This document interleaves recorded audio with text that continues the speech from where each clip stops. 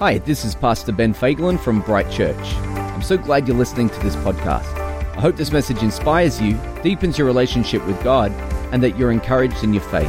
We hope to see you soon at Bright. I love January. I think January is just such a fun time of the year. Look, I have holidays at this time of the year, and I know that may not be the experience of everyone here, but I just love January. And particularly in church at the moment, we've been looking through the Psalms, and I just love being able to revisit the Psalms. Does anyone else just love reading the Psalms? They're so good. There is so much in the Psalms that we could actually preach through them for the whole entire year and not even get to the end. Like, there is just so much in there. There are so many Psalms. And you know, if you were here last week, you would have heard an amazing message from Pastor Ben, and he shared from a psalm of lament. Now, we know the Psalms, some of them are a little bit more uplifting and encouraging than others. And I'm actually going to share from a lamenting psalm myself today.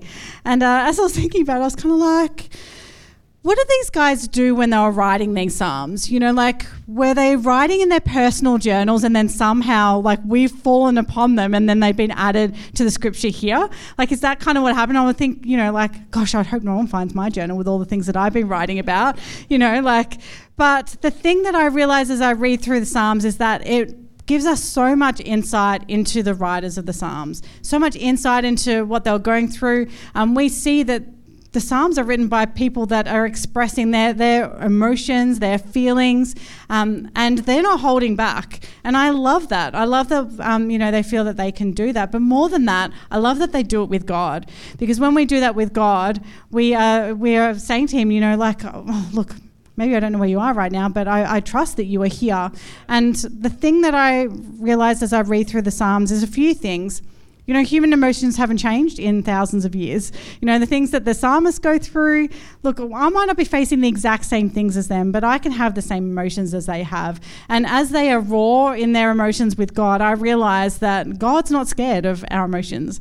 He's not scared of the things that we're going through. He's not scared of us telling him about how we feel. In fact, the opposite. He actually listens and responds to the psalmist's prayers. And I believe he responds and listens to ours as well. And another thing I see is that, you know, we're able to trust and fully have faith in who God is and what he can do.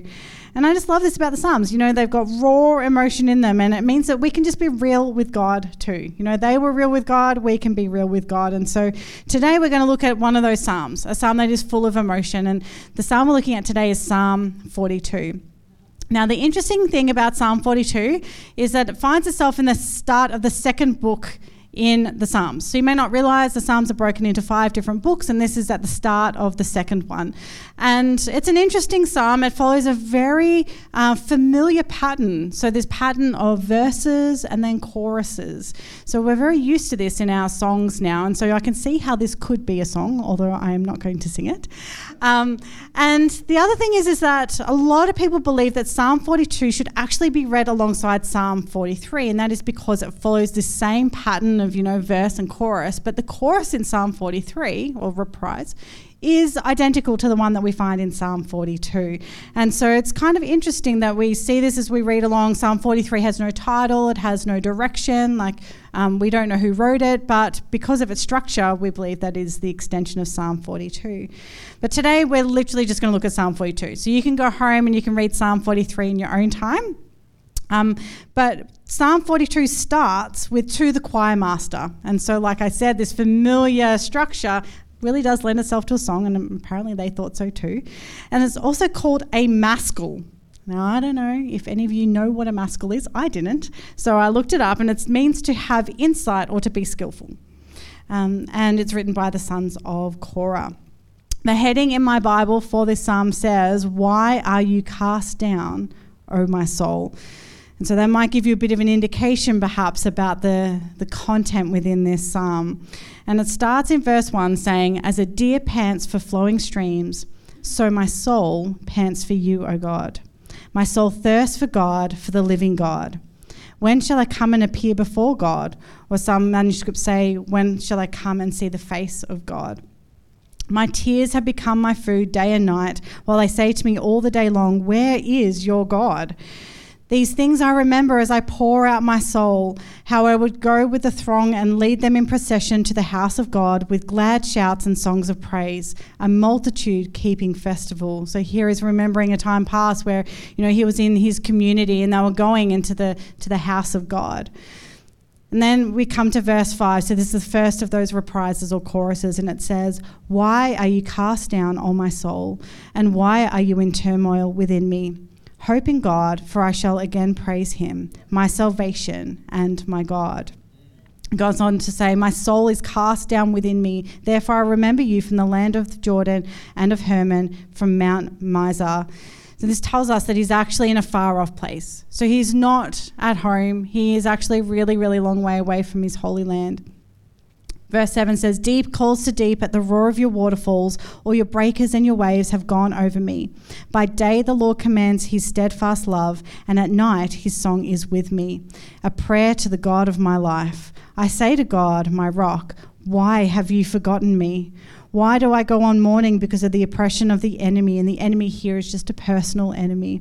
It says, "And with a deadly wound," and that word wound there means shattering. I think it just creates such imagery, with a deadly shattering in my bones. My adversaries, so my personal enemies, taunt me while they say to me all day long, "Where is your God?"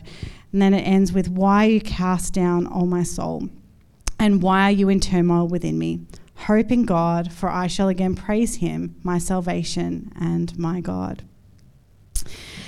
I don't know if there's anyone in here that just everywhere they go, they carry a bottle of water. Is there anyone like that in this room today? Yeah, there's a few of you. I see a few hands, a few of the guys at the back. Look, you guys are my people. I am 100% just like you. Everywhere I go, I like to take a bottle of water with me. Now, the thing is about taking a bottle of water, and I've had many people ask me this question, like, why are you doing it? Like, I'm not necessarily thirsty at that point. It might not even be a hot day. I may even be going somewhere that has water. But yet I still feel the need to carry my bottle of water with me.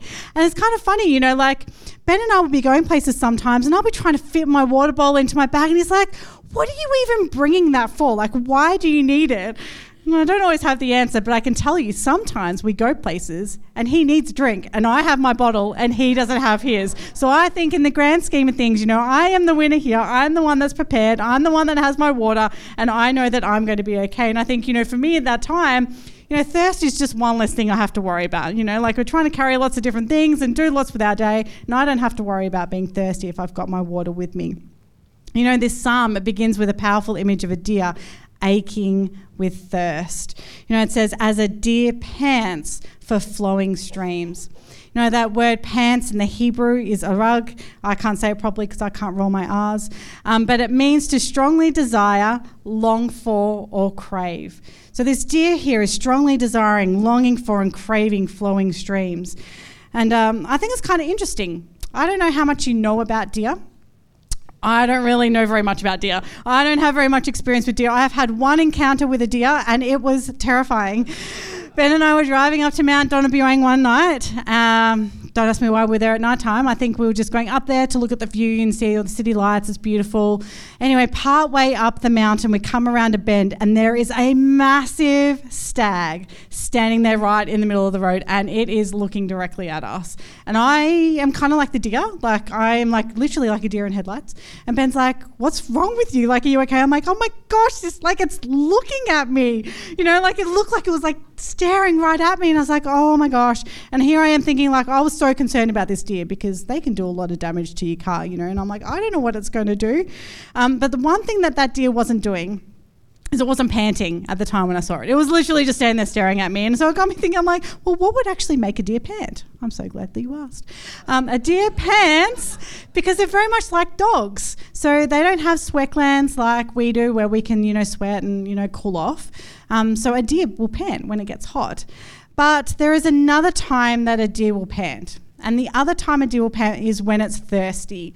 And so a thirsty deer is generally thirsty for one of two reasons. One is because it can't find any water. I bet you could all have thought of that one yourself. It just can't find any water. Maybe that's in a in a drought, and so that it's really concerned, okay, can't get any water. Or it's been pursued by a predator. And so you can imagine, this deer has been running away from a predator and it needs to find water. Like, it is panting, it is thirsting for water. And I think, what a dangerous place for that deer to be in. Because I'm thinking, like, where could they find water? They're either going to find it, in my opinion, I don't know, at the bottom of a valley, kind of where a stream might be located. And I think, oh, geez, if it finds itself there, then it could easily get picked off, I guess, because there's not really anywhere to go. Or it might go out to like a really wide open space, like a savanna where there might be a pool of water there. And I think, that's probably not great either, because pretty easy pickings in the middle of nowhere, like where there's, grand open space. And so I think for a deer that is looking for water, it is desperate. Like, it is more than thirsty. Like, it is really desperate if it's in that place where it's panting and needing water. And the thing about thirst is that it's insatiable. Like, if you've ever been thirsty, you'll know what I'm talking about. And gone long enough, it is actually deadly if you don't have a drink of water. And so, thirst, you could say, almost pursues us like a predator would pursue a deer. It's been hot recently. I know we've had a lot of rain, but we've also had a bit of heat. And on one of those hot days, we decided as a family to go down to the beach.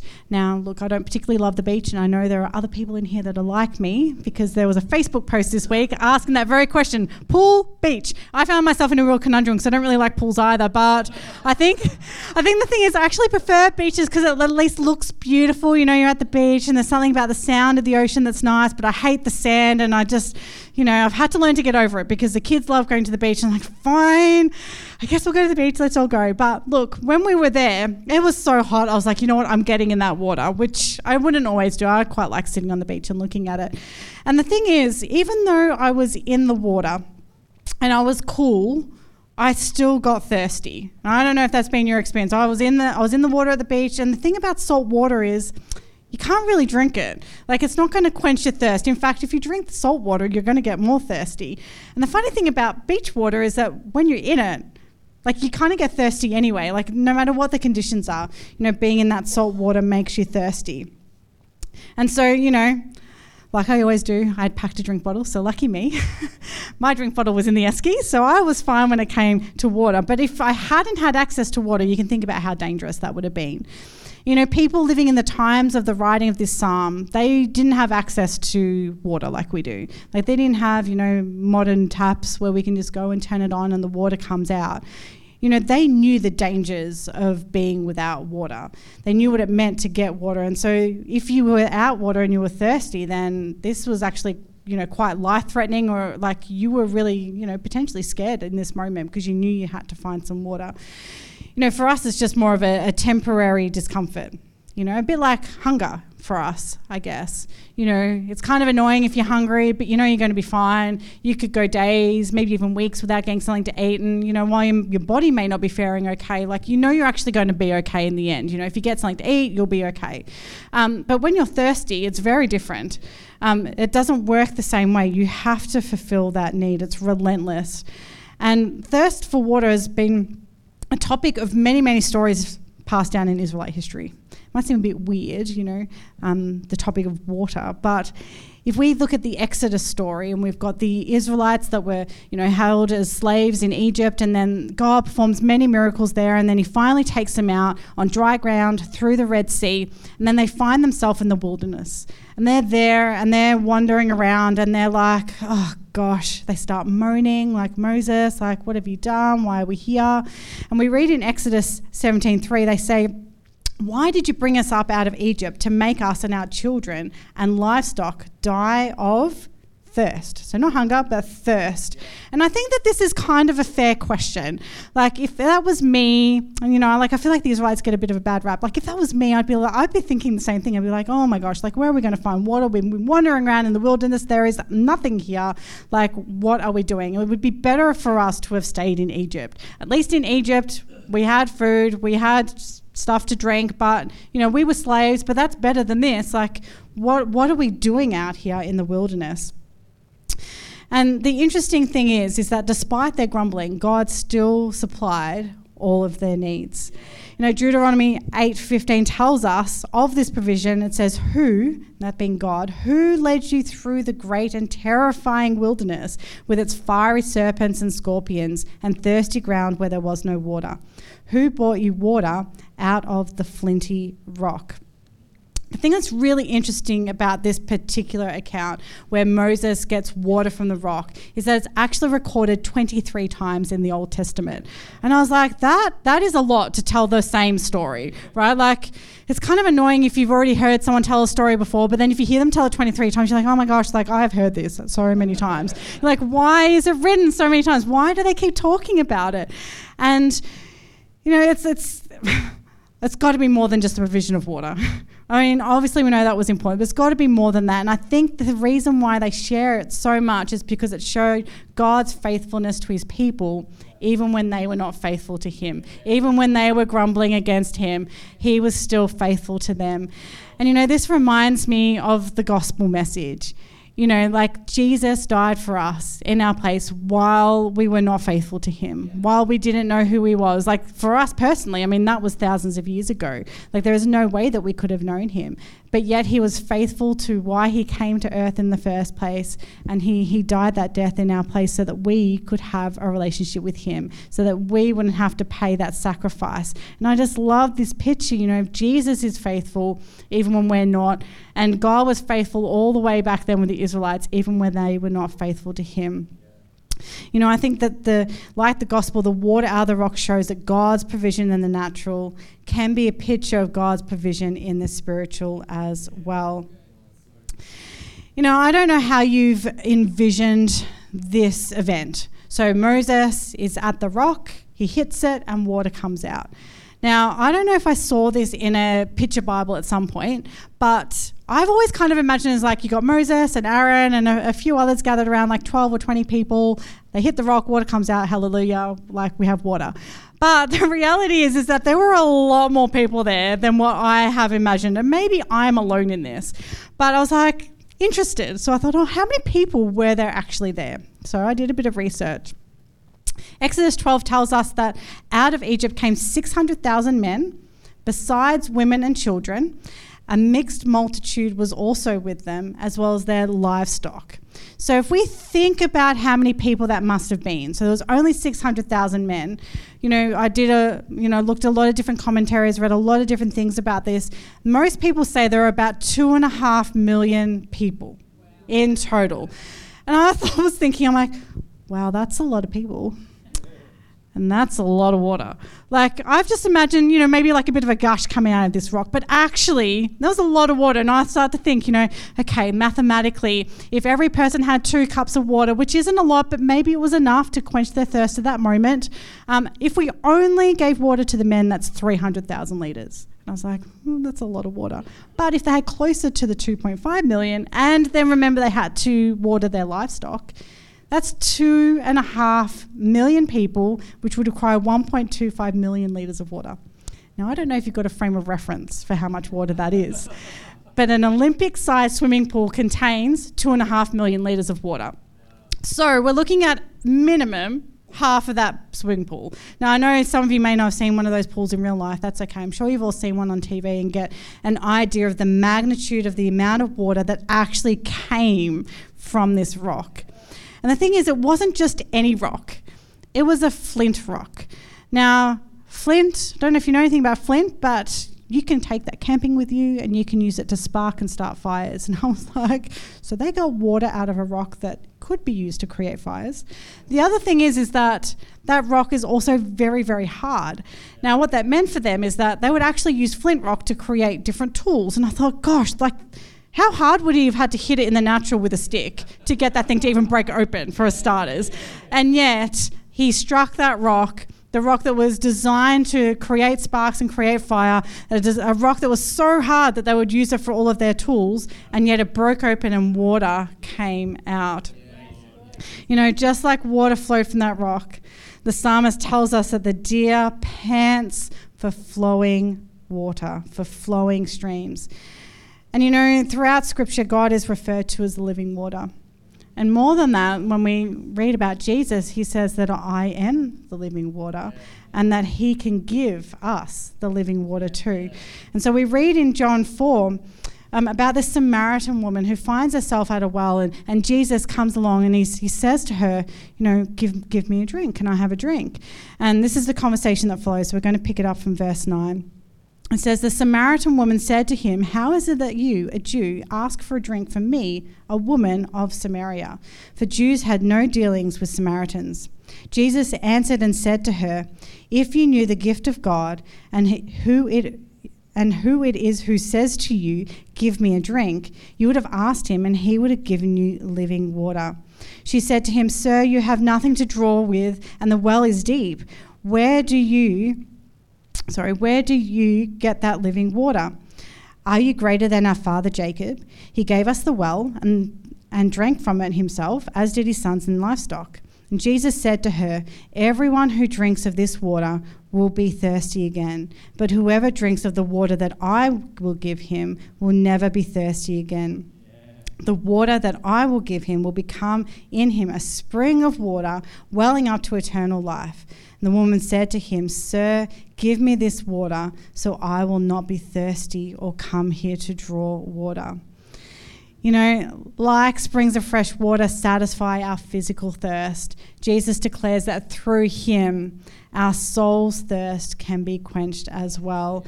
He's saying that if we come to him, we don't need to thirst again. And we know that he's not talking about physical thirst. He's talking about the thirst of our soul, having a relationship with him, that we'll be satisfied not only here on earth, but in our eternal life as well, that he's able to satisfy that desire too. The Samaritan woman was just like the deer in verse 1, longing for and needing water. And in verse 2, we read, my soul thirsts for you, for the living God. That word soul there is the Hebrew word nephesh. And nephesh means specifically the living being, so our inner self. So we're talking about our mind, our will, our emotions, our thoughts. We're not talking about the immortal soul that's going to live on. We're talking about the here and now. And when we're talking about that, the psalmist is giving us this picture that demonstrates how much our soul is craving him, just like that deer who is craving for water. Did you know that health professionals say that by the time you're thirsty, you're already dehydrated? And the key to staying hydrated is to continually drink water, right? So if you keep drinking water, then you don't feel thirsty and then you're hydrated, like you're fine. But when you thirst for God, you recognize that you have this deep need to have him. You have this deep need for him and his presence. And if you meet with him regularly, you may not realize how thirsty your soul actually is, because you're actually, filling that up a bit. But the reality is our soul is always thirsty for the presence of God. And just like we can't live without water, we can't live without his presence. Psalm 63:1 says, "O God, you are my God. Earnestly I seek you." And the reason for his seeking is that his soul thirsts for you. My flesh faints for you, as in a dry and weary land where there is no water. We need to be a people who earnestly seek God, who when we seek him, we know that we're going to find him, as the scripture tells us. And, maybe for you, you don't have a relationship with God at the moment. I know for me, before I came to have a relationship with God, it was almost like I had this void inside me, this emptiness. And it kind of didn't really matter what I did. It didn't matter how much I strived and what kind of, accolades I got in terms of school or uni, whatever it was. It didn't really matter what I achieved. That void, that emptiness was still there. And, when we're talking here about thirst, and when we're talking about our desire to need God, he's the only one that can fill that void. So I found when I came to find Jesus and have a relationship with him, that void, that emptiness actually disappeared. I stopped having to strive. I stopped having to try and prove things to other people or whatever it is. You may have your own story. But as I began to grow my relationship with God, I realized that I needed to trust him with everything. Yeah.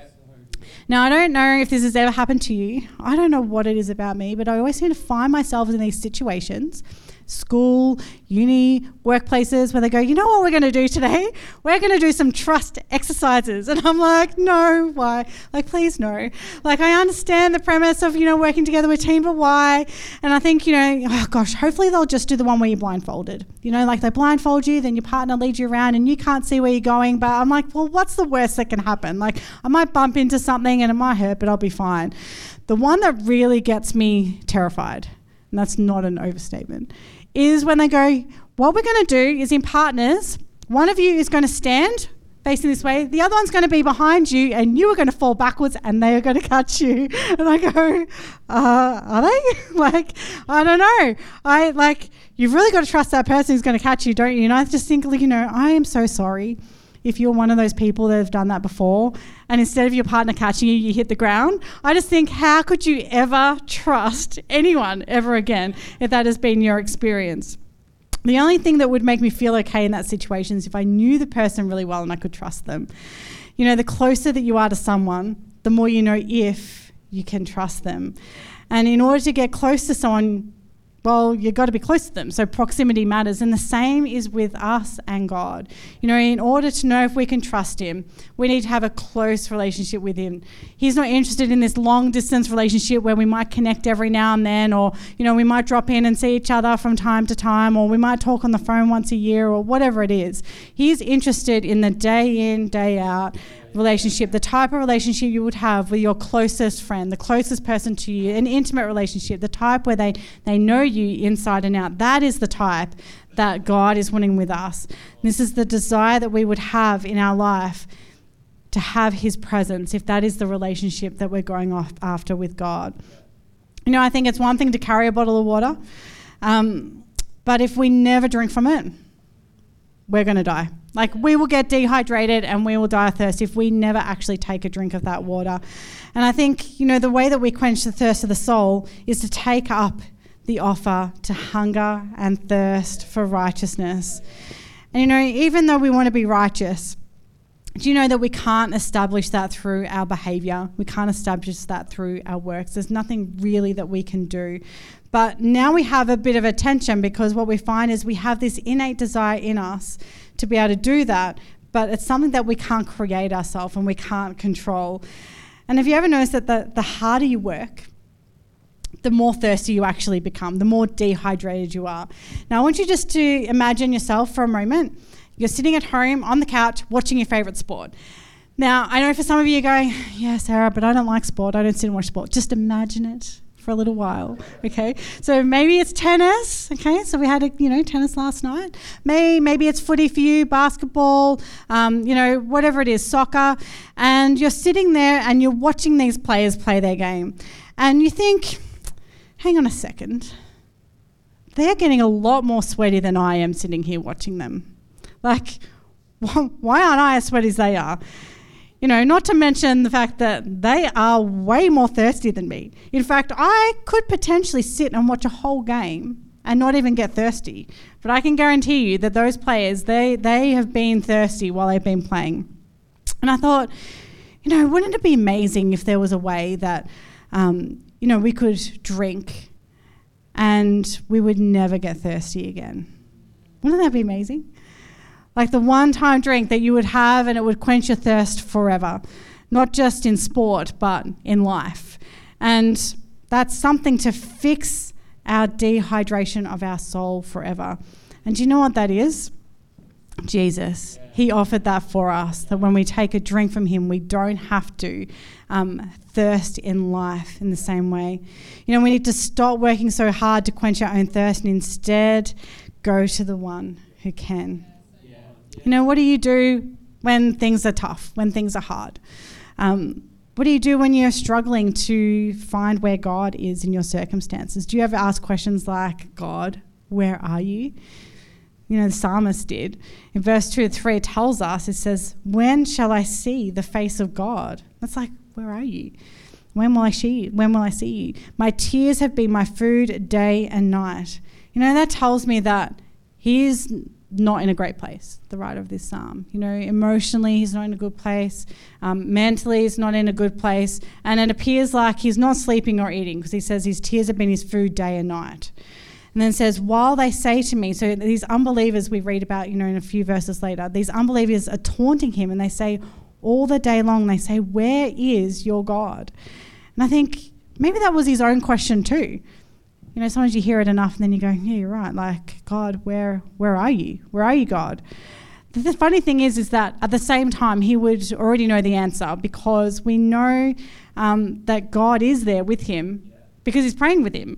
Right, so he's praying to God, so we know that he knows God is there, but it's easy to feel like God isn't listening when your prayers aren't being answered.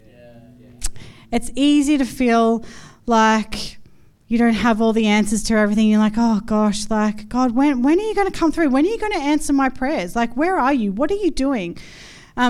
The thing we need to be careful of is that when we find ourselves in these times where we're asking these questions, that we don't allow our circumstances to shape how we view God, how we believe in his ability to actually be able to come through and answer those prayers. Just because we haven't seen him move yet doesn't mean that he's not moving. It doesn't mean that he's not doing things in the background. It doesn't mean that your breakthrough isn't about to happen. There are times when everything in life can feel overwhelming. Like, let's face it, like, things can feel overwhelming sometimes, and the psalmist knew this. He's saying, deep calls to deep at the roar of your waterfalls. All your breakers and your waves have gone over me. He's talking about this relentlessness of water that is flooding over him. I talked about the beach earlier, and I'm sure you've all been to a beach or at least seen one at some point, and particularly at a surf beach, like, those waves, they just keep coming wave after wave after wave, and life can feel like that sometimes too. You go to a waterfall, and it's just this big body of water that's just flowing over the edge and it's crashing down. There is nothing that you could put in the way of that waterfall that's going to stop that from coming. And life can feel like that sometimes, and the psalmist is writing about this. And he's asking the question, why have you forgotten me? In those moments where he's feeling overwhelmed, he's actually feeling really alone. Like, God, where are you? Why have you forgotten me? Why are you not coming through? Why are you not answering my prayers? And maybe you have felt like this too. Maybe you feel like it right now. While your circumstances aren't changing, and you ask God, why have you forgotten me? Where are you? Where is my breakthrough? We see that the psalmist, his response is to say to God, he says, God, my rock. Not only is he maybe referring to the scripture that we were talking about earlier, but he's talking about something that is firm, something that is steady, something that is reliable, something that you can depend upon. And he's saying, like, I can see that maybe things aren't going the way that I want right now. I'm feeling completely overwhelmed with everything that's happening, but God, you are my rock, and I'm going to trust in you. Despite the state of mind that he was in, despite the memories that he's talking about of when he was in communion with other people, he's saying, what? I believe and I trust in your steadfastness. And when he finds himself in this situation, and maybe some of us need to do that too, he starts to look inward and he's like, okay, well, what's actually going on? God, I believe you are who you say you are, but why do I still feel like this? What's actually going on? And in verse 5 and 11, we get an insight into what the psalmist is feeling. And he says, why are you cast down, O my soul? That word cast there means to be bent low, to be depressed or in despair. So he's saying, why are you depressed? Why are you in despair, oh my soul? And he goes on to say, why are you in turmoil within me? That word turmoil there means anxious. Like, why are you anxious within me? His soul is not well. He is struggling. He's finding that he doesn't have peace perhaps. And maybe he's struggling because he's not seeing God move the way that he wants to see God move. He doesn't have the joy and the rest that he's been wanting. We know that he's awake day and night, feeding on his tears. Like, that's a horrible image, guys. And so why is his soul not well? Because I think if we can understand maybe why the psalmist's soul wasn't well and how he can still have this perspective, then maybe we can too. And so there's actually four things that made his soul unwell. The first one was spiritual dryness and isolation. So we read at the start that he had this deep desire for God and his presence. He was crying out of this longing of his soul. He was feeling spiritually dry and maybe a bit isolated. The second one was seasons of spiritual isolation. So we read in verse 4 that he's reminding himself and even reminding God of the times where he felt like he was part of community, maybe a community here like ours. And he was remembering that, and he was longing for the worship, the corporate worship that they would have together with their God. Number 3 is physical struggles. I mean, I've mentioned it before, he's not sleeping, he's not eating, like his physical body is not doing well, and that can affect our soul as well. And the last one, the 4th one, was relational pressure. So we read of those who are speaking out against him, who are opposing him, his adversaries, so his personal enemies that are making things really difficult for him and asking all those questions that maybe he doesn't actually want to ask, like, where is your God? Like, where is God? Life has its hard seasons, and things sometimes can feel like they're snowballing on us.